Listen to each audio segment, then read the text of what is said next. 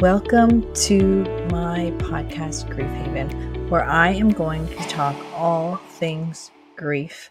And I am so excited that you are here to join me today. It is such a blessing and honor that I can be this person on the other side of the microphone, educating and sharing my grief journey so that it may just help just one other person along their grief journey is my true goal. And whether you're here because you are grieving yourself, you've lost someone very significant in your life, and you're just looking for a place to resonate with somebody else, to learn more about grief, or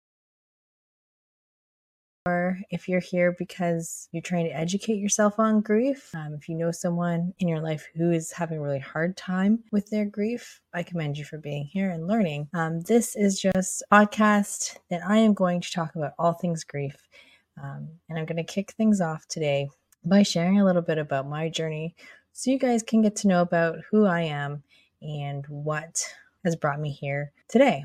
So my journey with grief didn't start until 6 years ago. It was November 2017 when my husband tragically died in a car accident. So it was very sudden, and it was, with that knock on the door that everyone dreads. It's everyone's worst nightmare. I experienced everyone's worst nightmare, and I know so many of you here have been in my shoes of getting a knock at the door, getting a phone call, hearing those words from a doctor that your loved one is gone. And that is life-altering, and there's nothing that can prepare you for losing someone who was so significant and important in your life. So I think a lot of people struggle with that split-second life-altering point. If I think back onto my journey, and I think back to, the last night that I shared with my husband, it was, everything was fine. We were raising our 2 boys. We had our 7-month-old and we had our 2.5-year-old, and life was fine. I mean, raising toddlers and babies isn't easy in a marriage. We definitely were struggling in terms of figuring it all out. My husband's name was Jason. He had been on paternity leave. He was fortunate enough to take some time. When we had our youngest son, Bryson, he got to do some things in his last 6 months that he wouldn't have gotten to do if he didn't take paternity leave. So I am very grateful that he got to do that. He was very passionate about farming. He was a hydro worker, but his passion was farming. And he got to do a lot of farming in those last 6 months. He also got a little bit more opportunity to spend with our boys and bond with them before he passed. So that was, very grateful for that now. And just thinking back again to that night, he was going out to a retirement party. He had worked all day farming for a neighbor, and it was raining, and then it kind of turned to a sleety, snowy mix. So it wasn't a great weather night, but he still really wanted to go and connect back in with his work crew. He hadn't seen most of them for a while. This was a retirement party. It was a good opportunity for him to, just touch base with them again because he was going back to work very soon. I was very hesitant about him going out because of the weather and kind of just wanted him to stay home, but he is his own person and very stubborn in the way of loving to, very social guy. So he went out, and it's just so insane to me that, I was sitting on the couch watching Grey's Anatomy when he walked out the door. We had a conversation. He was sitting in the kitchen. I was on the couch. And it's so crazy that was our last conversation. And, we are very intuitive beings. And I didn't realize it till later, but I did have a thought that night when he walked out that door. I can still picture him walking out the door. I see it very clearly. And thinking, what if that's the last time I see him? And obviously I dismissed it right away because that's not going to happen. And I don't even think he texted me that night when he was out, which isn't unusual. I just want him to go out, do your thing, and then come back. But bed that night and woke up at 3 a.m. to notice that he still wasn't home, which of course raised some panic, but thinking that, he had mentioned he was going to stop by my brother's after the retirement party. Maybe he didn't even get to my brother's. maybe he decided to have a few more drinks and, crash at somebody's house. And forgot to text me. I looked at my phone, there was no text. So, anger boiled up. Like, how dare he not come home and not tell me that he's not coming home, because he knows he's going to worry me. So I called him and texted him several times with no answer, hoping the worst case scenario was that he didn't have his phone on or his phone died. So, I really didn't get back to sleep after that, because in the back of your mind and that intuition tells you that something is wrong. So, I remember nursing my son. He was still nursing at the time at like 5 a.m, putting him back to sleep. And then he finally woke for the day at 6:30, get up with him. We're sitting on the couch. I still remember these moments so clearly. And, when we do go through a traumatic experience, they truly do ingrain themselves within us. And, it's not that I think of this day often anymore. I mean, it was definitely something that replayed over my head for a long time. I mean, it doesn't bring up the same feelings as it did. It was very hard for me to talk about this day 3, 4, 5, 6 years ago, right?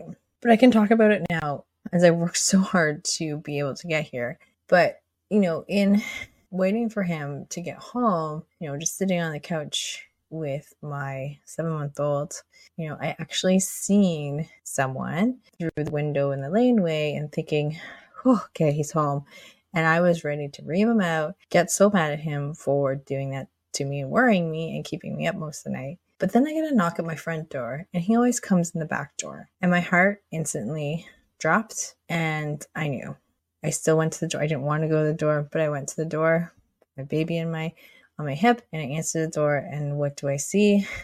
Police officer and my uncle, who happened to be a volunteer firefighter, who was at the scene of his accident. And right? You just, it's at that point, I disconnected from my body.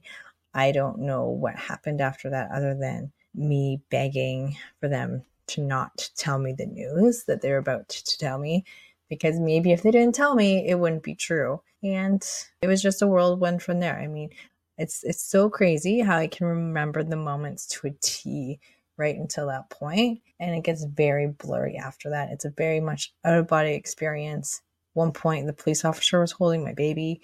Don't know how that happened. I know I begged for my uncle to call my parents. One thing I know that I was very thankful for was that my 2.5-year-old son was still sound asleep in his bedroom and missed all of this, as he, that didn't have to be something that traumatized him. But what's, I think, really hard for people who haven't gone through a moment like this is understanding how alternate universes it is from, your life before that life-changing news and the moment after. And for me now, it feels like a whole nother lifetime ago. I even sometimes find myself asking, did that even happen? Did I really experience this? Because it is so life-altering, so it changes the trajectory of your whole life with that news that your loved one has passed away. And I think it's just really hard to explain that experience unless you've been through it. So just if you are here for someone who is grieving, just understand that they have been through something so traumatic that it's really hard to explain, and they're not going to get back to that person who they were before. They're going to fight to get back to that person who they were before, most likely. I know I did. But it is physically, emotionally, mentally impossible once you have received that life-altering news. Your life crumbles into a million pieces, and there's no way of putting it back together exactly the way it was before. But it's just still kind of baffles me sometimes when I think about one split second changed my whole future. And that is really hard to have acceptance towards. And that is a struggle that so many fight when they're going on this grief journey. So when my husband died, I did definitely have a lot of outpouring of support. I know my house was filled with people that day, which is crazy as well, just waking up that morning thinking, what are we going to do today? Like, how am I going to keep the kids busy? What should we do? Going to, having to tell people what has happened. I oddly needed to be in control and be the one who told people. I did make a lot of phone calls, which seems bizarre that I did that, but for whatever reason, I needed that control in those moments. I mean, everybody, this is going to be obvious through my podcast, is that everybody grieves differently and everyone's journey is going to look different. So here I am sharing my journey and what I experienced. And that doesn't mean that you should experience this too, or you should have gone through this too, or you should have done this too. This is just my journey and what I've been through, because I'm Julie and I lost my husband, who I had a certain relationship with, who was a certain person to me. Everybody's relationship with everybody is different. And so no two grief journeys can look the same. There is so much empathy that grievers can have towards each other because they know what they are going through.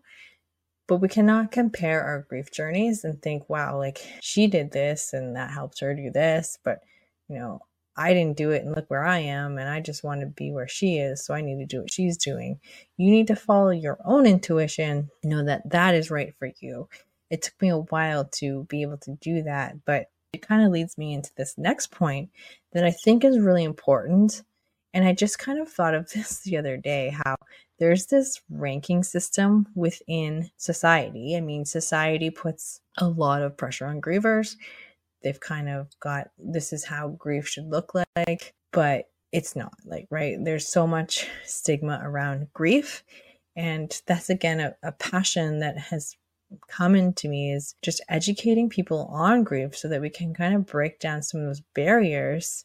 But it's like there's this ranking system. And when we lose someone, so, whether you lost a grandparent, a parent, a spouse, a sibling, a brother, a friend, whoever you lost, it's like, okay, society is going to rank you on a certain level based on who that person, what their role was to you. So you lost your spouse, you get ranked here. You lost your brother, you get ranked a little bit lower down here. You lost your child, you get ranked way up here.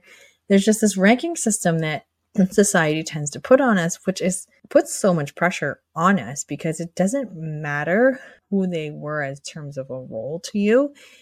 What matters is how significant they were to you, how much they meant to you, how much impact they had on your life.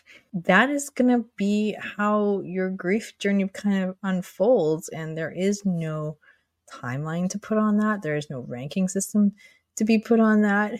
There is no, the parent should be grieving more because they lost a child, and the siblings should be grieving less because, yes, it's a sibling, but it's not as important as losing a child. Or even, I know there's this whole, stigma with, you lost your grandparent. Well, that's kind of a natural thing in life, is you're going to lose your grandparents because that's how, life's supposed to play out. They get old and they die old, and well, that's how life works. So that's not a significant loss. So if that's not ranked high, you shouldn't be grieving that long. But maybe that person was extensively close with their grandparent and, talked to them every day and shared so much with them. And, who are we to rank what their grief is to them based on the relationship role that person played? It's not about who they were in that role. It's how the relationship was based on, how much they impacted their life and how much they were in their life. That's what really impacts the grieving journey. So we need to get rid of this whole ranking system we seem to kind of have, and just honor everyone's journey for what it is, and don't put any stigmas or stipulations on people when they do lose someone significant in their lives. So just know that we don't have to go and rank ourselves, and just know that it can really keep you stuck. And I know it kept me stuck for so long. I realize now that I put this ranking system on myself back when I first lost Jason, because I ranked myself as the wife who was, planning to spend the rest of her life with him raising our 2 boys together. And I'm going to rank myself way, way, way up here, and everyone else trickles down below me. But that kept me really stuck, and I'll tell you why. Because when I did start releasing some of the emotions and healing myself, I'd go, no. You can't. You cannot feel better. You cannot look happy. You cannot laugh. You cannot feel joy, because remember, you're his wife. You need to be ranked way up here. And if there's other people who are still really grieving him, you gotta grieve intensely too, or else what does that mean for you and how you were in his life? That kept me stuck for so long until I let that go. And I've reflected on that recently, and that's how I kind of came up with this whole, like, society really truly does rank griefs based on the role of who they were to you. And we have to stop doing that for ourselves and for others, and just honor. If I had just from the beginning honored my journey and let myself feel my emotions as they came in, I would have done myself a world of wonders. I would definitely put on a sad face and make sure, okay, you got to show that you are still very deeply grieving here. So make sure you don't laugh, make sure you don't smile, and make sure you don't, like, have fun. So I really kept myself stuck. But what I really realized in this journey is that, whatever we're experiencing in life doesn't equate to how much we miss them, in terms of, like, if you do go out for a night of fun and some laughter, it doesn't mean that you're not grieving. It doesn't mean that you don't miss them. And it doesn't mean that you don't love them anymore. What it means is that you're letting yourself and allowing yourself permission to continue to try the best you can to move forward. And when you are grieving, you definitely deserve that. You just definitely deserve to try and have some fun, because it doesn't come often when you're consumed by these really heavy emotions. Grief is a very consuming, takes over your whole brain. And so why was I telling myself and denying myself of those things when I could have really used it? So it's just important to know that grief equates to love. It's the price we pay for loving the people in our lives. But when you're ready to start slowly picking yourself back up again on the day that you feel like you can actually get out of bed, why are you going to deny yourself of feeling some little joys that life does have to give us in those really dark moments? When I denied myself of that, I denied myself of experiences with my children. I denied myself of helping myself out of the dark hole that I seemed to be slipping into further and further every day that my husband was gone. And I just thought that I have to hide away from the world, and this was going to be my life forever now. How do you get past this? How do you move forward in life and find a way to want to live? Because when you lose someone significant in your life that impacts your life, where your world comes crumbling down, there is a point you lose that will to live. And I think many grievers here will say, yep, been there, lost my will to live. It doesn't mean we want to die. It just means that you don't know how to continue. You don't know how to continue in a world where they don't exist. And it's a really hard thing to get through, but it's learning. It's taking your time to give yourself permission to grieve, give yourself permission to do these things that your intuition is telling you to do, and letting yourself just be and do what you need to do, even if it is laughter. I mean, it's just a tricky navigation. And again, I think based on my experience, it's just partially to do with the stigmas we put on grief and how we should grieve. I hadn't gone through this intense grief before I lost Jason. It was grandparents that I'd lost in the past, mostly at a younger age. And yes, it was sad. Yes, I miss them. I'm sure I went through some kind of grief period, but like I said, I was younger when I lost them. And to this day, yes, still miss them. But until losing Jason, it didn't impact my life the way it did. And so here I was at 31 with 2 young children. My husband just died. What the heck do I do with that? It's kind of this feeling that creates a very much uncomfortable in your own skin. You are flooded with emotions that you probably haven't really experienced before. And I literally wanted to rip off my own skin. I felt very uncomfortable with what was happening and what I was experiencing, and it's hard to explain, but it's just something that made me want to not live anymore, even though I didn't truly want to die. But it's just that not having any sort of idea how to get through this was really hard in that beginning of time. And it's weird because in that first week, let's call it, when you're flooded with phone calls and text messages and knocks at your door and people coming over and bringing you food and bringing you flowers and sending you cards, and you're planning a funeral or a celebration of life or whatever you're planning for your loved one, it's a very hectic, busy time that you almost don't have time to really pause and just like understand fully what's going on. You're doing the motions, yet you haven't had time to let it all kind of sink in.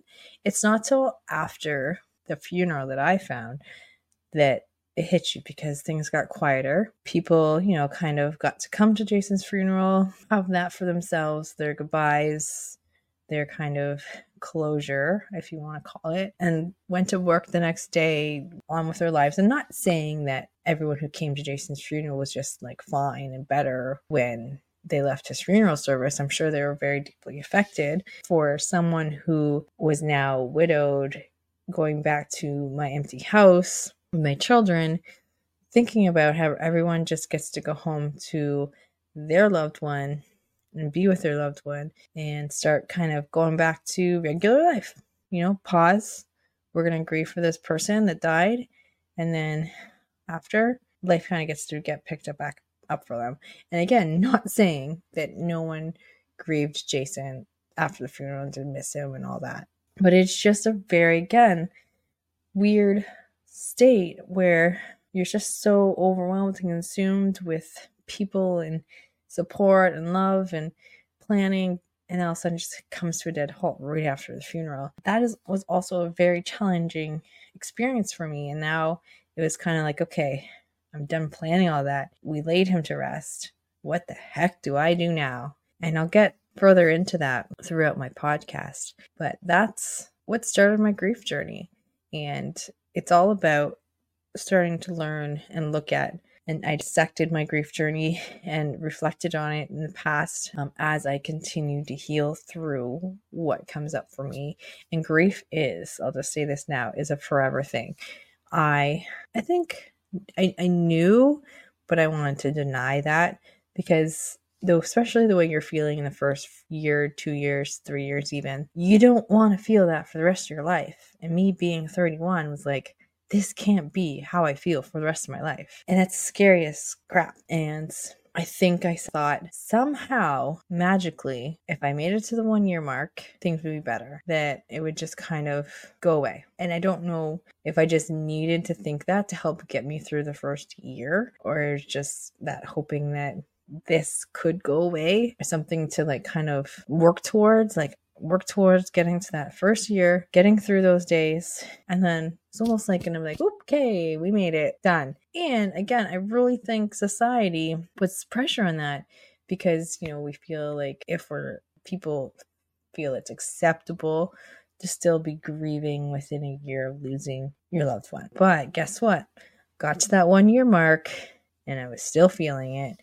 I was still very much in heavy emotions, feeling a lot of pain, not knowing how to move forward. And so after that first year mark, I almost felt more lost than ever before, because here I was still dealing with the same thing. So that's when it took me a while, but started diving into like, what is grief and why am I still feeling this? Am I going to still be feeling this in another year, in another year? And that's when I started to learn that grief equals love. I'm always going to have love for Jason. I share 2 boys with him. We created a family together, and there's always going to be moments that we miss him, moments that we wish he was here. And that's not going to go away no matter where life takes me. And once I kind of accepted that, realized that, did help shift me out of that just kind of reaching this certain finish line that is not out there. Just kind of keep moving the steps, and maybe one day eventually I'll find that finish line. But accepting that there is no finish line and knowing that this is kind of forever thing, and we can grow around our grief. I've learned that grief is always inside me. I've worked through a lot of my triggers. In the beginning, everything was a freaking trigger. But now I have my main triggers that are still, I think, always going to affect me. And I work through them when they come up. But grief is always there within me. It shaped me who I am today. And I can continue growing a beautiful life within my grief. So that's what I have for you today on this episode. Just a brief intro into my journey, and I feel truly blessed that you joined me listening to this podcast, and I hope you continue coming back and sending all my love to all the listeners out there.